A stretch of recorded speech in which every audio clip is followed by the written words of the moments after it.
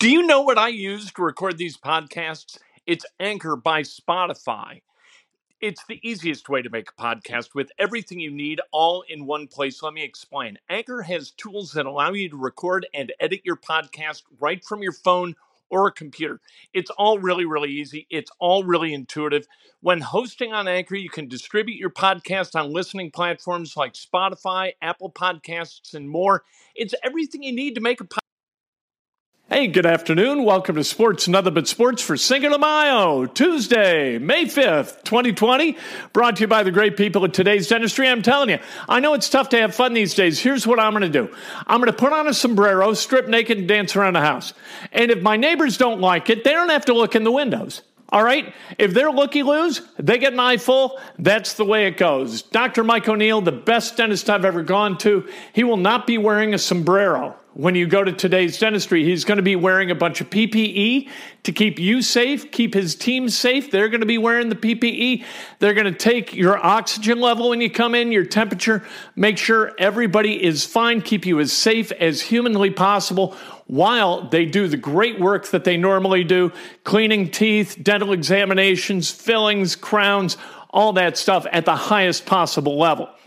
Today, I want to do this a little bit differently. Normally, we kind of hopscotch from one topic to another, but today I want to talk about cheating in college basketball as the only thing we talk about today. Because Louisville got their notice of allegations yesterday from the NCAA. This goes back to stuff that was happening 3 years ago, stuff that Rick Pitino and Tom Jurich, as the head basketball coach and athletic director, got fired for more than 2 years ago.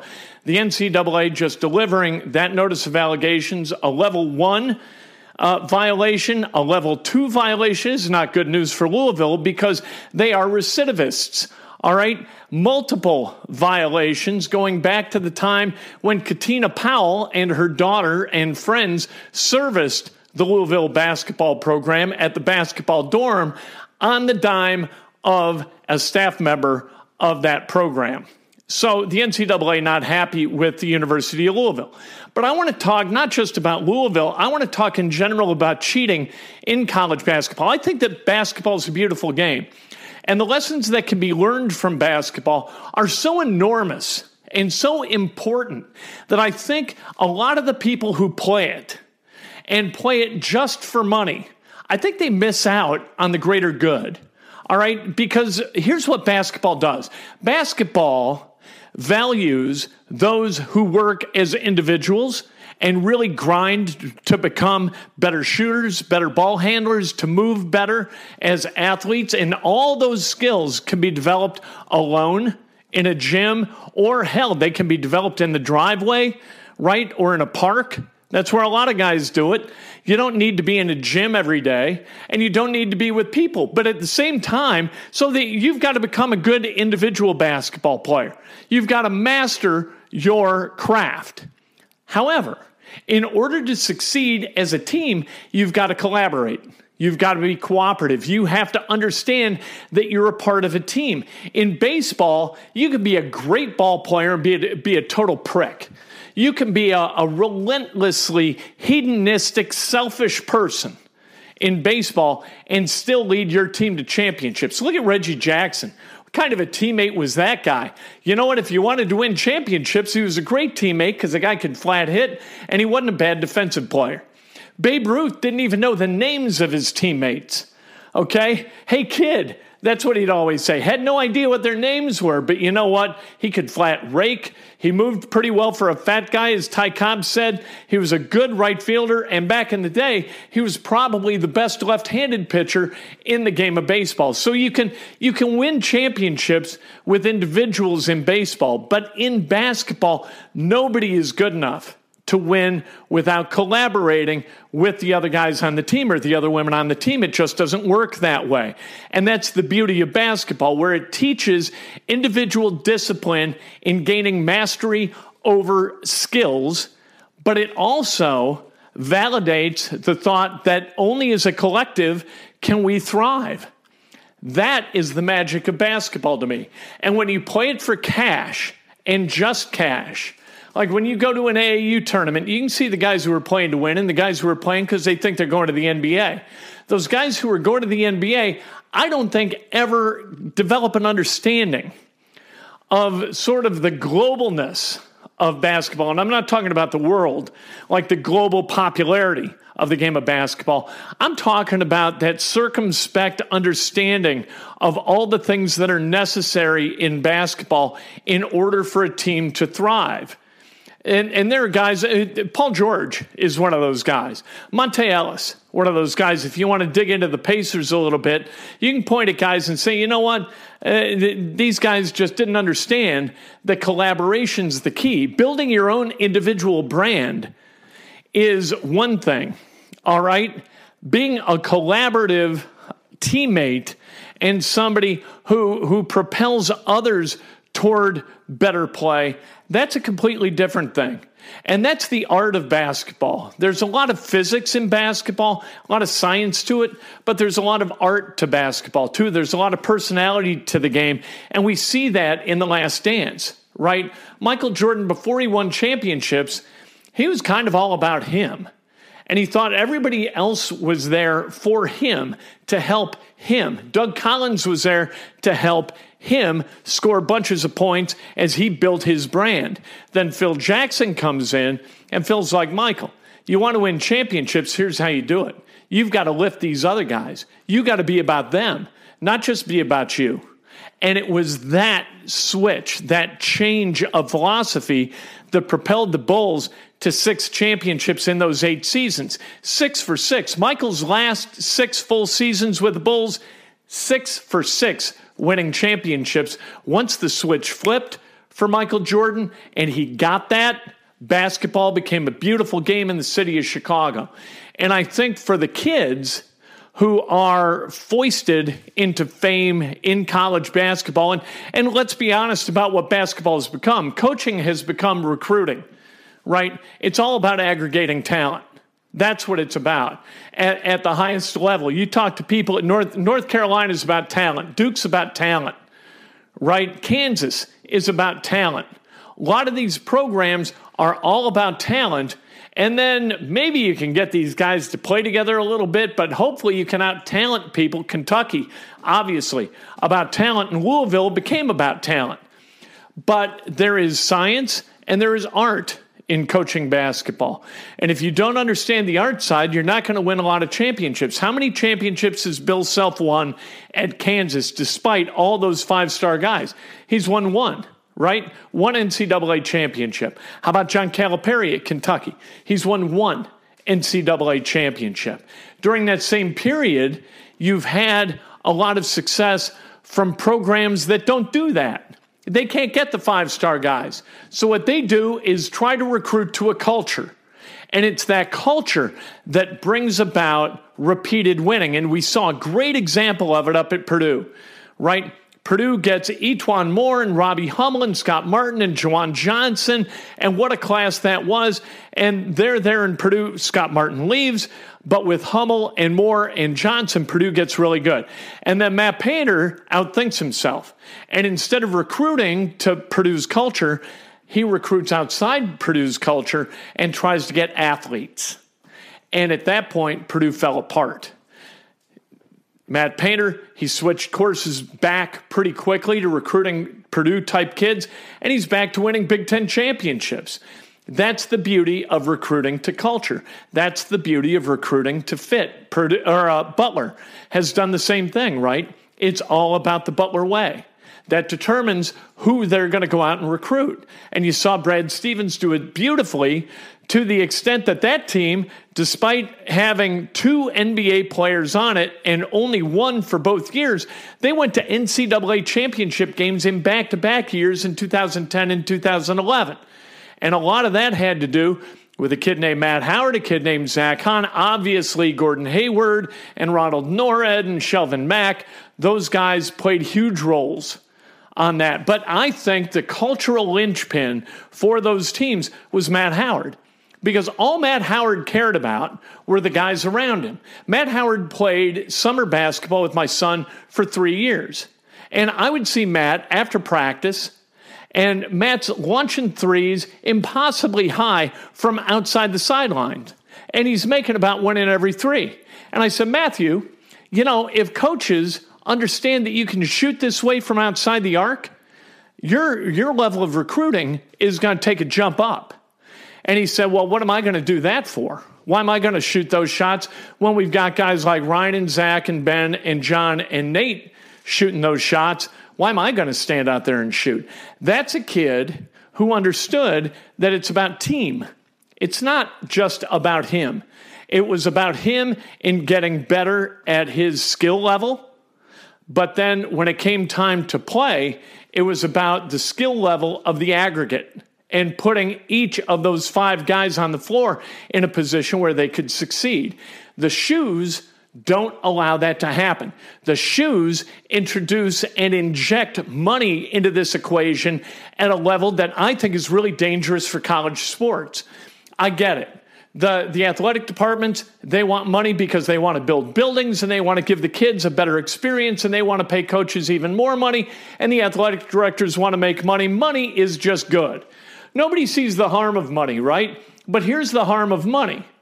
The shoes, they're not in it to educate college basketball players.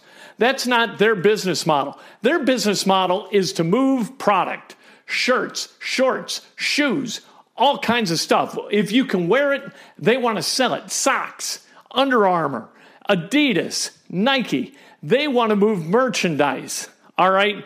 That's what they're paying for when they write the check to the university. And if they feel like they can help a university's basketball program elevate their level of play by throwing around a little money and getting a kid to go to school X, or let's just say Louisville, all right? If you can get Kenny Johnson, who is an assistant at Louisville, a sack full of cash, shoe cash, to hand to Brian Bowen's dad and secure that kid's commitment to the University of Louisville, that's what you do. Because it's good for business. It might not be good for the kid. It might not be good for the program. But the shoes, they don't give a damn about any of that. What they want to do is move merchandise. And that's what leads to the cheating that Louisville is getting their ears pinned back over. All right, this latest round, the hookers, that's a completely different thing. The prostitutes, that was just stupid. And that was incomprehensibly dumb. And it's the stacking of those violations that has really gotten Louisville in a lot of problems. And another piece of trouble for Louisville is that they copped to it, right? Louisville, by firing Pitino and firing Jurich, they said, yeah, we screwed up. These guys really screwed up or we wouldn't be firing them. You look at Kansas and LSU, probably USC, Arizona. You know what's been going on there. We've heard the conversations, the recorded conversations between shoe guys and coaches where it's, you know what, yeah, we'll make him a great offer, or we did make him a great offer. And so kids, either they pledged that school or they didn't pledge that school, but we know how this works. People want money. People want to get paid, not necessarily the kids, but the parents. They want to get paid. And so the shoes facilitate that, and they operate as middlemen, which was seen as an insulator for the coaches, but it's not really, as we now know, because of the wiretaps and whatnot. But we know exactly what these programs were doing in order to facilitate a steady flow of talent into the programs. And what those coaches do that's even worse than the act of cheating, those coaches show that they just don't give a damn about the right stuff. They just don't care about fit, and they don't care about establishing an environment where collaboration becomes the priority for the kids. So they learn that collaboration is absolutely critical to success. You've got to work as an individual to earn your way into the unit so that you can contribute to the unit. That's the way basketball works. And these coaches, by cheating and by working to aggregate talent through the shoe companies at the expense of fit, they're showing that they just don't get it. So it's about education, and it's about these coaches denying their responsibility as educators in order to become successful from a wins and losses perspective, because it's through those wins and through the hanging of banners that they're going to make millions of dollars. What's Self make? $5 million? What's Krzyzewski make? $7 million? How about Roy Williams? How the hell else are these guys going to make all that money? What's Bill Self going to do for money? He doesn't need money, right? He's made all the money he needs. We know that. But what the hell is he going to do for money without being a basketball? He can't replace that cash, right? So they become probably what when they were in their 20s, they detested. And that's nothing more than a pimp paying a kid to come to school for a short period of time to learn a little bit about basketball, maybe go to a class or two, and then graduate either to the NBA, the G League, or the European game and become a professional basketball player. And there's nothing wrong with being a professional basketball player. But what these guys are tasked with, or what they should be tasked with, is educating these young men whose parents, in many cases, entrust them to that program. I would never, if I had a kid who was good enough to go to Kansas or LSU or what NC State was, I would never send my kid there in a million years, because I want my kid to become a well-rounded human being and to understand how life works and to understand that collaboration is kind of what makes the boat go round, right? That's the fun of life, getting into a room with 10 people and figuring out how to circumvent a disaster or how to take a business model and, enforce it and become successful with it. That is fun. That's the enjoyable part of life. And you can learn that through basketball if you've got coaches who give a damn about that kind of stuff. It's not about the wins and the losses. The wins and the losses are the results, right? It's not about the results. It's about the methodology you use to get there and to instill in these human beings the qualities that you would like to see them emulate as they become adults, as they become functional, as leaders, as they become parents. That's what coaching is. As a coach, let's not even call it amateur, but let's say in college or in high school, what you're there to do is educate. You're there to set expectations, hold people accountable to them individually, and then put them in a situation where they can become successfully collaborative. That is basketball to me, and that's why cheating absolutely sucks, and why the NCAA, with all the lawyers who work there, ought to be able to come up with some kind of methodology to enforce a rule book without rules being broken. Back in 2017, guys getting fired in 17. The rules, hell, they were broken, I think, in 16. What are you doing? Hold people accountable. And for the presidents of those universities who don't want the NCAA to hold coaches accountable, to hell with you too. Because you are operating at odds from your charter as well. Your charter is to educate young men and women. And if you're not all about that, if you don't run every decision you make through that filter, to hell with you. That's why I can't stand the cheating, because it shows, it reveals a set of priorities that are absolutely corrupt. And the NCAA should be tasked by its members to clean that crap up. And if they don't, to hell with them. That's Sports Nothing But Sports for Tuesday, May 5th, 2020. It's Cinco de Mayo. I am in the process of stripping naked. Going to grab my sombrero and dance around the house. We'll talk to you tomorrow morning at 8 on Facebook Live for Breakfast with Kent, on Twitter and Periscope. We do that live at about 8:15. I cannot wait to talk to you then. May the 6th, which would have been my parents' would have been their 59th wedding anniversary if my dad lived. He would have been 90 today. This isn't his birthday, but he would have been 90. And Mom still kicking ass, taking names up in suburban Chicago. So we'll talk to you tomorrow, May 6th. Can't wait.